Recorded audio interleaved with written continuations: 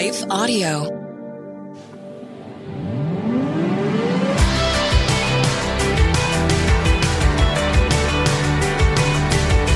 You're listening to Therapy and Theology, and I'm your host, Carly Mercoulier. This podcast is a space where we explore popular topics and questions related to the convergence of faith, feelings, spiritual formation, and more. My prayer is that through these conversations, we will grow in our awareness of who we are as beloved children of God, learn to acknowledge our needs and emotions with curiosity and compassion, and rediscover the purpose and power of our unique stories through the lens of the gospel. As a licensed therapist and ministry leader, I want to give voice to the many questions we face while cultivating a clearer view of how our faith informs our healing journey. I don't have all the answers, but I am committed to going deeper and walking together.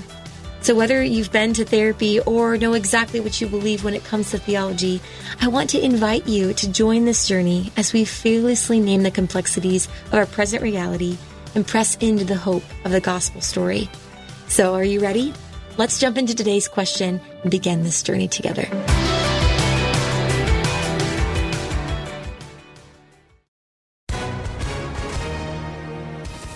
Hi, everyone. If you've been injured in an accident that was not your fault, listen up. We have legal professionals standing by to answer your questions for free. Call now and find out if you have a case and how much it's potentially worth. Call 800-497-4410. I'm here with spokesman John Wolf. So, John, tell everyone listening who should call right now. Well, Maria, first off, thank you for having me here. It's always nice to answer the listeners' questions. Now, as far as who should call in, anyone who's been injured in an accident and think you deserve compensation, give us a call right now. 800-497-4410. You'll find out if you have a case and how much it's potentially worth. Thanks, John. You heard it, folks. Take advantage of this opportunity and call now. 800-497-4410. Advertisement sponsored by Legal Help Center. May not be available in all states.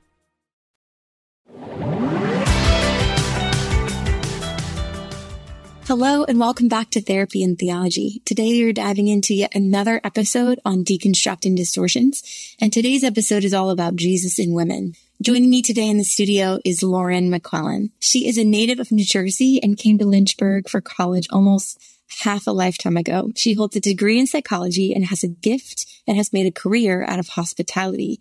After becoming a mother to 3 children, Lauren has over 13 years of experience planning events and a desire to use her power for good.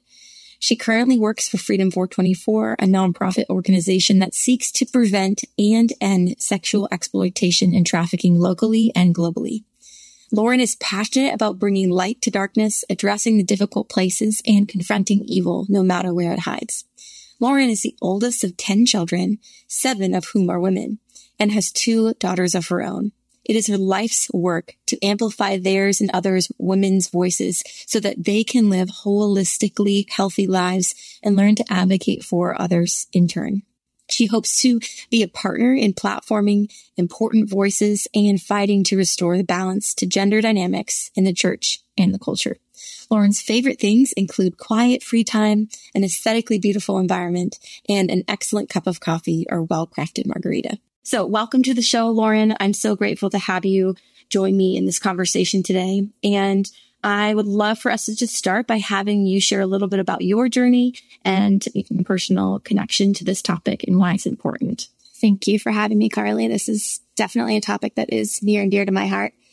I was raised in a Christian environment that was very traditionalist and had a mom who had 10 children, stayed at home with them, and thrived in that scenario. We were in church Sundays and Wednesdays, and my mom was taking care of the babies in the nursery and supporting incredibly well. My dad providing for our whole family. And I was just given this picture of excellent partnership that looked one way.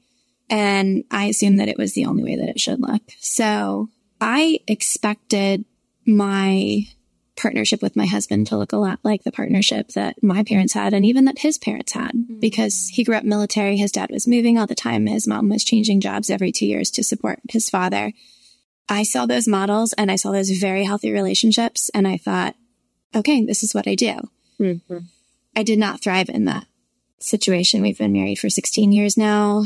And I mean, it's taken me up until this year to, I don't want to say put my foot down, but speak very clearly to say, like, I don't want things to be this way. Mm-hmm. I'm not doing well in this scenario.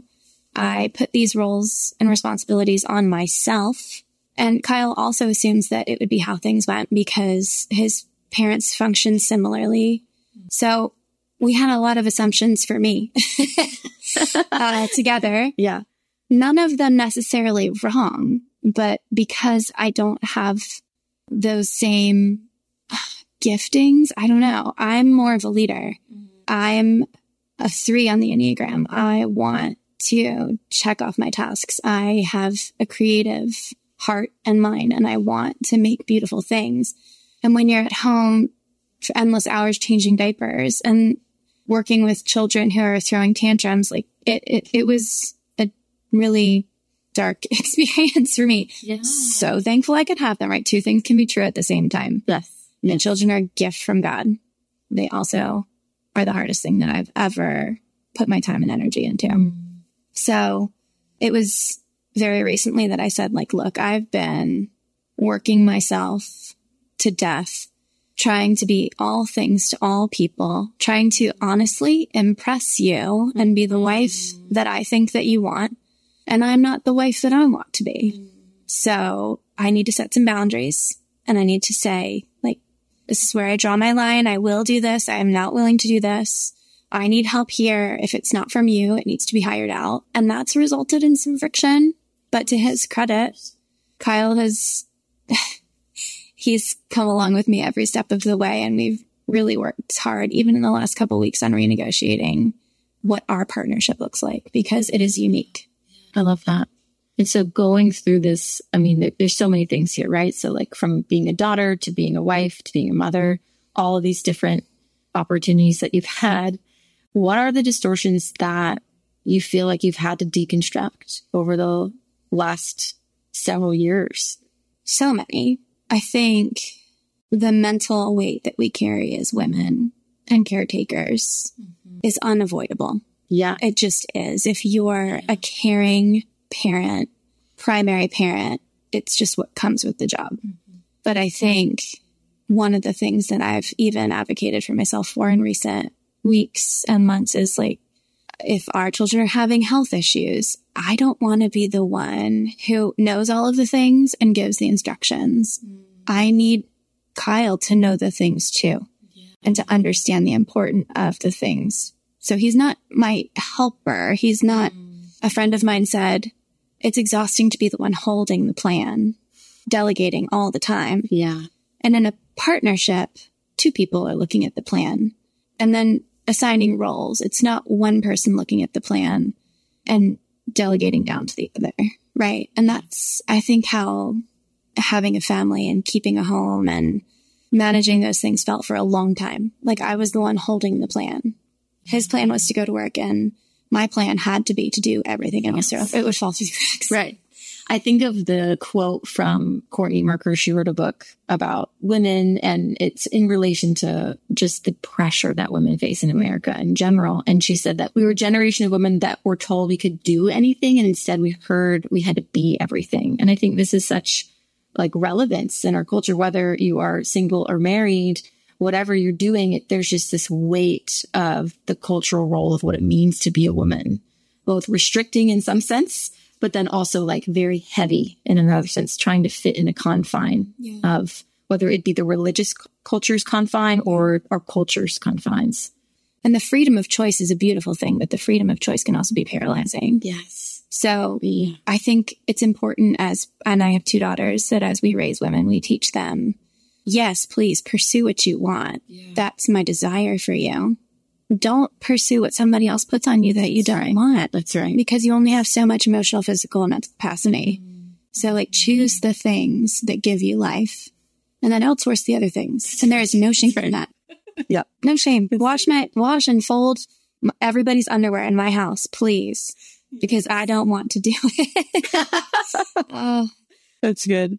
So in discussion of these distortions that we want to deconstruct, the most prevalent, I think, in the Christian culture context that we're deconstructing would be cultural roles, modesty and clothing, and that whole conversation. And then this idea that I've come up with, this idea of like the good girl complex. Like, what does it mean to be a good Christian woman? We use the phrasing of the Proverbs 31 woman a lot, right? Overused and creating a lot of shame, right? I think of all of these things being really impactful. And so I'm curious, in your own experience through friendship and the work that you do, what impact do you see these particular distortions having on women in our culture? Okay. So let's start with the first one. Yeah. Okay. So I just listened to a podcast on this recently where I learned that this whole concept of roles came from heretical theology that was proposed by the Council for Biblical Womanhood and Manhood by Wayne Grudem, about how Jesus was in his role submissive to the Father, subject to the Father, and in some, like, equal in nature, but subject.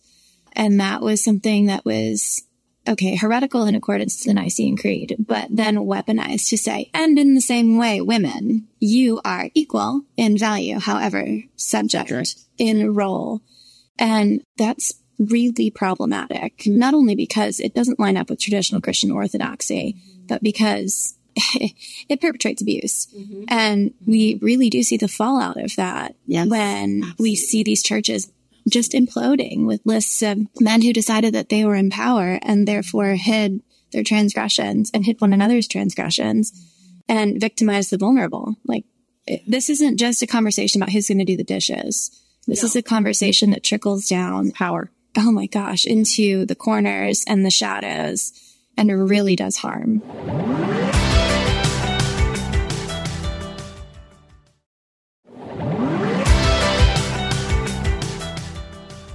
Yeah, I also see this from like just a single woman perspective of this cultural role. I think specifically in Christianity, I've talked about this before on the podcast, of like, you're just not whole unless you're married. Yes. And like, what a damaging message for those of us that are single, to believe that we somehow can't be completely given in ministry or dedicated to something unless we have a husband, you know, and that could be really painful. I had to deconstruct that particular thing to be able to recognize that, like, there is undivided devotion to God as a single person, actually maybe even more opportunity for those things, not less. And it's so strange to me, because even if we're going by the literal fundamentalist version of the book, right? Paul says, if you can stay single, stay single. Right.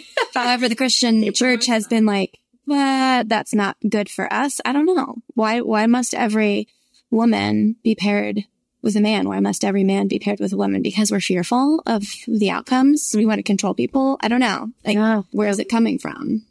Yeah, I completely agree with that. And it's so interesting. I would talk a lot about it with my friends, about just like the elevation of marriage and how that has become, I think, just in our culture in general, we're relational beings, and we take a good thing and we bring it too far. It's like, of course, being in a relationship with people is beautiful, and we are not less whole if we don't have a covenant marriage or an in-depth relationship with another person in that context. Okay, let's talk about what the impact you feel like is with modesty culture in our society. That's the whole thing.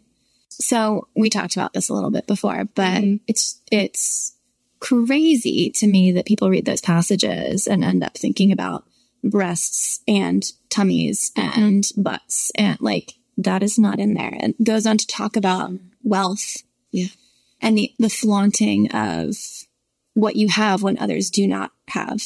So that whole modesty conversation was aimed at putting everyone on equal footing, right? Like, don't walk in with gold in your hair and the finest everything, making other people feel like you're better than them and they might not belong for some reason, as was really common in that culture, right? And in ours, flaunt your wealth. If you have it, drive the nicest car, have the nicest things, wear the designer brands. And I think that that's a really convicting and challenging thing for men and women to hear. Are you behaving modestly? Are you flaunting your wealth so that people can see that you feel or want to be in some way superior to them? And you're not then pursuing equality.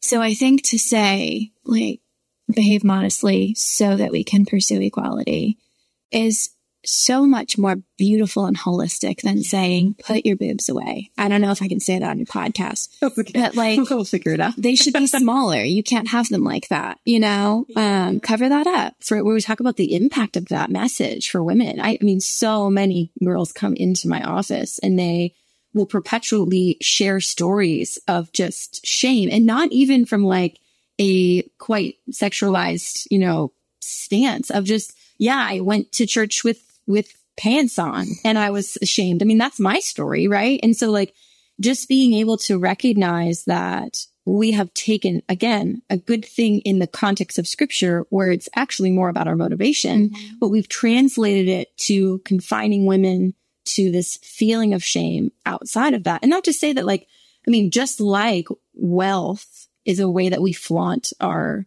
value, so can our bodies be. I think women, in our sexualized culture do use our bodies because that's what we've been taught, right? Yeah. To feel valued. And I think this passage can be connected to both of those things, but I think we've taken it to an extent that shames women. Agreed. And not says, hey, you are loved, not because of your body, not because of your wealth, but because you are a child of God. And this is where we get, I think, a lot of mixed messages, and then we start shaming our bodies. And that can be, as I've seen in my own life, in my clients' lives, very detrimental to our mental health. Yeah, I'm having a really interesting thought right now that I've never quite put together. So it might not come out completely articulated, but like, I'm really feeling like this is another power play. Like, this is all about power, in that you can flaunt your wealth to demonstrate your power. You can flaunt your body. As women, our sexuality is one of the most powerful things that we possess, and one of the most manipulative things that, tools that we have in our toolbox. But are we, as Jesus followers, be it wealth, be it sexuality, willing to put our power down as he asked us to, so that other people can be on equal footing with us? That's the big question. Yeah. That's beautiful. And what could that do, to bring kingdom to earth? I love that. In addition to both of these roles and modesty distortions, I think there is another layer that I've termed the good girl complex. What do you think the impact has been for these messages, such as to be a good Christian woman or daughter or follower, you have to XYZ, whether it be serving a lot or, whatever the message is for women. Not having boundaries. Yes. Not even knowing what boundaries are. We can't have boundaries in those contexts, right? Yeah. We are available, and should be, only for the use of others and the furthering of their well-being. And therefore, we cannot put boundaries around ourselves and our time and our energy and protect that, because then we're being selfish. Yeah. That is such a true statement that I perpetually hear. And for even my own process, I think of how long it took me to learn boundaries in my own life. And still, as a recovering, want to serve everybody kind of person, still feeling the trickle of guilt, or feeling quote unquote bad, right? Oh, I feel bad. I can't do that. But to be able to honor our limits, what does that look like? And does God bless that? I believe he does. Yeah, for sure. He's a God of rest, right? Yes. That was the story in the very beginning. Rest. All right. So with all of this being said, I wonder if we can take some truth and apply it to reconstruct I would say the biblical version of all of these things. And so I've written a few down that we can just kind of process through. Well, number one, the reconstruction that I have been able to build in my own process is that Jesus is a supporter of women. And I found this quote that I love by Rebecca McLaughlin. I'm going to read it really quick. The 4 New Testament Gospels tell multiple stories of Jesus relating to women. Poor women, rich women, sick women, grieving women, old women, young girls, Jewish women, Gentile women, women known for their sinfulness, women known for their virtue, virgins, widows, prostitutes, prophetesses. Looking through their eyes, we see a man who valued women of all kinds, especially those vilified by others. Indeed, the way that Jesus treated women tore up the belief that women are innately inferior to men, a belief that was pervasive in the ancient world.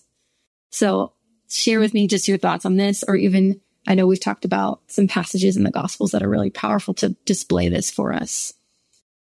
I think that the most interesting story that I hear about Jesus relating to a woman, and there are so many that we could illustrate, but when Mary's sitting at the feet of Jesus and Martha's running around doing whatever she's doing, like, Martha, way to show hospitality. I'm not angry at you. But Mary is taking the position of a disciple at her rabbi's feet and learning from him in a way that was completely culturally unacceptable. Not just like, we don't do that, but like, we really don't do that. What is she doing? And that's probably what Martha's thinking, right? Yeah, like, it was like shameful. Why? Yeah. Why is she assuming this position at your feet? It wasn't a story about work versus rest. It was a story about gender roles in which Mary was assuming the quote unquote incorrect one and Martha was assuming the correct one. And Jesus says, Martha, don't worry about her. She's chosen the better thing. And to me, as you know, I would call myself an academic, a scholar. I would say that like I love to learn about Jesus and his word and theology, and I'm constantly pursuing that. I want to be told that that's a good thing. Yeah. I don't want to be told that my mind and my love for that don't matter because what I produce matters more. I love that. And that story is such a helpful reminder for women. I think of also like, who were the first evangelists? Like women. like the fact that women were able to be the ones to bring the good news of Jesus' resurrection to the disciples, like, is so countercultural in any other context. And so that can be such a reminder to us, both of these stories, as the many others that we see in scripture, that women were so valued by Jesus. He turned the script, right? He changed the narrative there. And the woman at the well was the first evangelist. Yeah. Yeah. He did not exclude even close women from his ministry. And I think that that's hugely overlooked in the way that we treat women in the church today. Absolutely. All right. The next one that I think is really important for us to embody is that Jesus preached equality of value and uniqueness of personhood. And you talked about this a little bit earlier, but this idea of equality. And I think of the passage in Galatians 3 that talks about like in Christ, we are one, right? There's no Jew or Gentile. There's no slave, nor free, no male, no female. Because of the cultural context in this particular passage, you know, Paul was explaining that we need to stop elevating certain things. And this, in verse 29, it says, for you belong to Christ. And I think this is such an important aspect of equality that I think the church misses at times. Yeah, and people want to attribute this to like, oh, we all are on an even playing field to receive salvation. Yeah, we are. But Paul's literally saying like these distinctions do not exist anymore. Not just because you can be saved, but like the gospel puts everybody on equal footing. Yeah. Yeah. You know, we are all equally as needy and we are all equally as equipped. Amen. I think of the passage in Romans 16 where like so many women are mentioned. And Paul talks about Junia, who was considered like chief, top, best, like premium among the apostles at that time. And Junia is a feminine name. And in the original manuscripts, it is Junia. And there was a period of time throughout history where it was changed to Junius because per the current thinking or thinking at the time, person who was top among the apostles could not possibly be a woman. So they changed that name to Junius with nothing other than this perception of inequality in their minds. Not any type of backing in academia, any inscription of the name Junius being anywhere else ever. Just, oh, that couldn't possibly be a woman. And we see representations of women in scripture like being altered to a degree throughout translation history. And I really believe like the fact that we have so much pointing to the women who are part of Jesus' ministry and pointing to the women who co-labored with Paul is a huge testament to what has survived throughout the millennia. Like how much more was it probably at the time that it was actually happening? Yeah. like lists so women. Like I think of, as I go through scripture and see just how Paul was so engaged with so many women that were doing incredible work, it reminds me that like ministry is my calling and birthright too, you know. Preach. All right. And lastly, I think this is a really important one when we're talking about the relation to modesty, you know, and I tag this one as God cares more about our hearts than our hemlines. And I love what you had shared about the idea of modesty being more about the concept of wealth. And in 1 Timothy 2, we see this, and I'm just going to read this so you can hear it in context. Therefore, I want the men everywhere to pray, lifting up holy hands without anger and dispute. Also want the women to dress modestly. This is where we tend to stop, right? The dialogue. Okay, dress modestly. But we have to keep reading. With decency and propriety, adoring themselves, not with elaborate hairstyles or gold or pearls or expensive clothes, but with good deeds appropriate for women who profess to worship God. And this idea here that you've already mentioned is that the dressing of modesty was to create equality and to not use, like you said, power to shift the levels of influence and value in our culture. And I think this is so prevalent today, like you were saying, that God does care about and does have commands for us according to our heart to be humble. And I think of Philippians where he talks about like to be humble and to count others more important than ourselves. And this starts with, I think, of a heart of equality. I mean, I think that God is more concerned about our consumerism than he is about our, again, hemline, right? Mm-hmm. And I think that we have a lot of responsibility to look at how we engage in the marketplace and think about what brands we support and how they treat the people that work for them or that don't necessarily work for them, but are providing slave labor for them in other countries. I think we have a responsibility to look at the income that we have, the talents that we've been asked to steward, and determine how we are going to use them. Are we going to bury them and have a big closet? Or are we going to use them for the thriving of the community? And I mean, I'm preaching to myself, right? The Instagram algorithm knows me. It's meant to buy all things and it works. It is a challenge in self-discipline to say no to the thing that is carefully curated for you based on your personality and viewing history. But it's a worthwhile challenge to ask, like, is that the best use of this? Could I in some way benefit the community in a better way by saying no? And as Christ followers, that's what we sign up for. That's right. You know, if you don't follow Jesus, buy the thing. Like, I don't have that expectation of you otherwise, but when you say yes to Jesus, it's not to remain comfortable and then point out when girls come into church wearing inappropriate clothing. That is not the assignment. That's right. I truly love this conversation, and I think it's such a needed one for so many women. And I guess maybe my final question that we can process together is, what do we want the next generation of women to know? If you could just share like you in one thing that you're like, this is what I want my daughters to know about Jesus, about their personhood. I mean, based on my own personal story, I want my girls to know that they can be preachers instead of pastors' wives if they choose to be. Like, that is a valid, worthy option that I will support. If they don't want to do that and they want to stay home and raise children, that is also a beautiful, valid, worthy option that I will support. Like, choose the lane that Jesus has laid out in front of you because he created you with a special calling and purpose, and then like work that well. You're worthy no matter what it is.